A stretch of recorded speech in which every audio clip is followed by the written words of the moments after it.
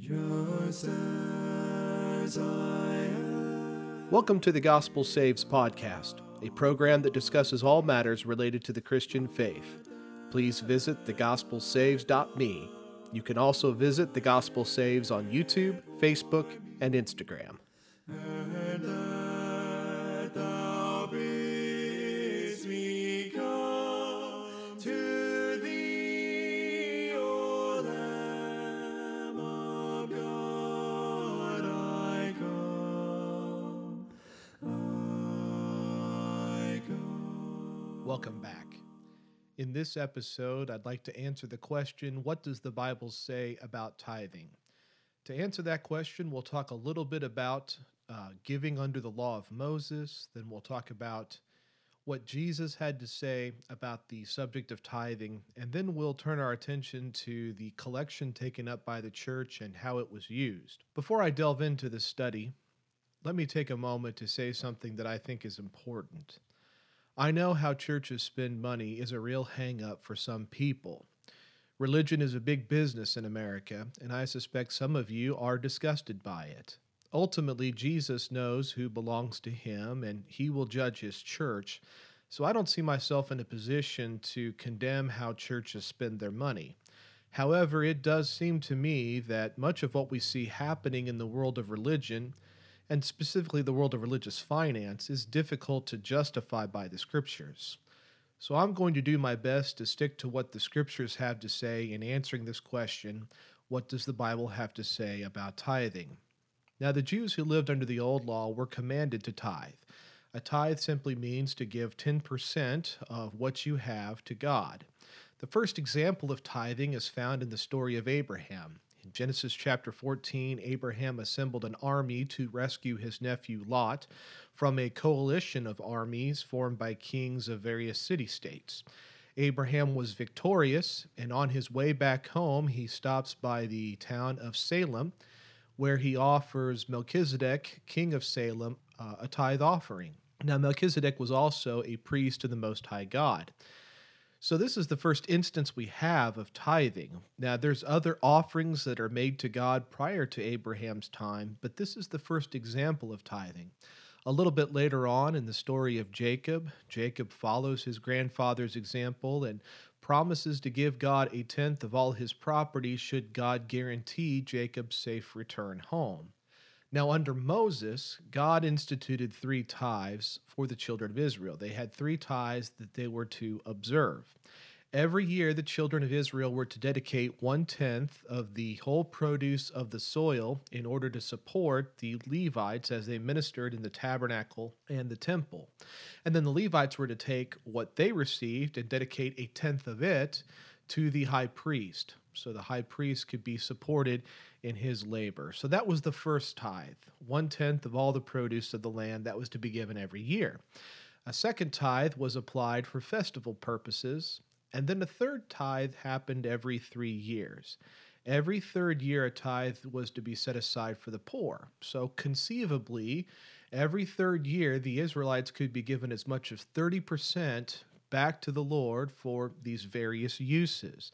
And there's some reason to believe that this was the case, although ancient authorities are a little bit mixed in how they interpret this and how it was applied. It does appear that at various times the children of Israel were giving back to God some 30% of their yearly income, so to speak. Now, by the time Jesus arrives on the scene, some took the practice of tithing to an extreme. In Matthew chapter 23, verses 23 and 24, Jesus, in the midst of his woes to the Pharisees and scribes, says, "Woe to you, scribes and Pharisees, hypocrites! For you pay tithe of mint and anise and cumin, and have neglected the weightier matters of the law, justice and mercy and faith. These you ought to have done without leaving the others undone. Blind guides who strain out a gnat and swallow a camel." The Pharisees were so concerned with keeping the law in all of its details that they often overlooked more important matters like justice and mercy and faith in God. Now, Jesus doesn't criticize them for closely keeping the law. He criticizes them for their oversight. These you ought to have done without leaving the others undone. We can become so consumed with keeping the commands of God that we overlook more important matters. That's what Jesus says. So, under the old law, yes, the Jews tithed, and by the time Jesus arrived on the scene, they were still tithing, and the most orthodox among them were tithing clear down to the very herbs in their herb cabinet, so to speak.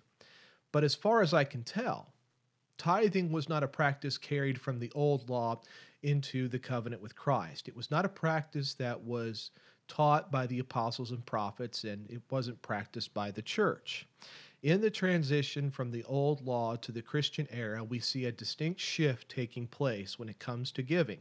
And that shift starts from the very outset. In Acts chapter 2, verse 44, Luke is describing the church in its very earliest days. He says, "Now all who believed were together and had all things in common, and sold their possessions and goods and divided them among all as anyone had need." Notice in that verse there is no mention of giving 10%. It appears Christians sold their stuff and gave all the proceeds to anyone who had a need. This is echoed in chapter 4, verses 34 and 35. "Nor was there anyone among them who lacked, for all who were possessors of lands or houses sold them and brought the proceeds of the things that were sold and laid them at the apostles' feet, and they distributed to each one as anyone had need." Again, no mention of 10%, and Luke is very explicit. They brought the proceeds of what was sold and laid them at the apostles' feet to distribute to anyone who had a need. In Acts chapter 5, just a few verses later, in verses 1 through 11, we have the example of Ananias and Sapphira. Ananias and Sapphira got themselves in trouble because they lied about how much they sold their land for. They said, "We sold the land for this amount, and we're giving this amount to the church," when in actuality they sold it for a larger amount and kept the difference for themselves. So in these early examples of Christian giving, there's no mention of tithing whatsoever. They're giving from their heart, if you will. So giving in the church was not based on a percentage. It was based on the judgment of the individual giver. And this is something we see gradually developing out of that example of the earliest days in the church. The church at Antioch in Acts chapter 11 was warned about an upcoming famine, and they decided to set aside some money so that it could be given to the poor saints in Judea. In fact, Luke tells us in Acts chapter 11, verse 29, the disciples, each according to his ability, determined to send relief to the brethren dwelling in Judea. So folks in the church of Antioch assessed how much they could give, and then they gave according to their ability. That same principle is taught by Paul in 1 Corinthians chapter 16, verse 2. "On the first day of the week, let each one of you lay something aside, storing up as he may prosper, that there be no collections when I come." So Paul says how much one gives is up to the discretion of the individual Christian. It's based on how much this person prospers. And again, this principle is articulated by Paul to the Corinthians in his second letter, chapter 9, verse number 7. "So let each one gives as he purposes in his heart, not grudgingly or of necessity, for God loves a cheerful giver." God wants us to decide for ourselves how much to give the church. He's most concerned with our attitude, doing so with cheerfulness, gladly returning to him the blessings that he has bestowed on us. So when we shift from the old law to the covenant with Christ, we see a change. Tithing, the giving of 10%, falls completely off the radar. In its place, we see the church doing its best to meet the needs of her members. If that meant selling possessions or goods and giving all the proceeds to the church, that's what they did. As the church developed further, we see brethren given the independence to determine how much they could give and to give as they purpose in their hearts. Now, there's one final thing to say about Christian giving, and that was the purpose. Why did they even take up the collection to begin with? Well, the collection was taken up in order to look after people in the church who needed it. The church looked after its widows. In Acts chapter 6, verses 1 through 6, we see the very first example of this, that in the days before Social Security, in the days before the social safety net, the church looked after those among them who were the most vulnerable, widows being among them. In fact, this is so important that Paul spends about 14 verses in 1 Timothy chapter 5 talking about what sorts of women should receive the support of the church, what sorts of widows would qualify for receiving the church's support. So the church looked after widows. They looked after poor brethren as well. The collection for the saints that Paul talks about in 1 Corinthians 16, 1 and 2, that collection was for the poor saints in Judea. Over in Romans chapter 15, verse 26, Paul talks about the purpose for taking up that collection. He was collecting money from the churches in Macedonia and Achaia to take back to the poor saints in Judea. The church also relieved those who were going through calamities or natural disasters. That's the reason why the church in Antioch was taking up the collection in Acts chapter 11. They found out that there was a famine to come, and they wanted to be sure their Judean brethren had everything they needed to survive the famine. So famines, plagues, earthquakes, or any other calamity were opportunities for brethren to put the collection to good use. And the brethren also looked after those who were in prison for their faith. Roman prisoners depended on the kindness and generosity of friends to meet their basic needs, and the church made sure that Christian prisoners were looked after. Paul was the beneficiary of the generosity of the Philippian church. They sent a gift to him by the hand of Epaphroditus, and Paul was relieved by their gift. It was something that helped him a lot as he was in prison.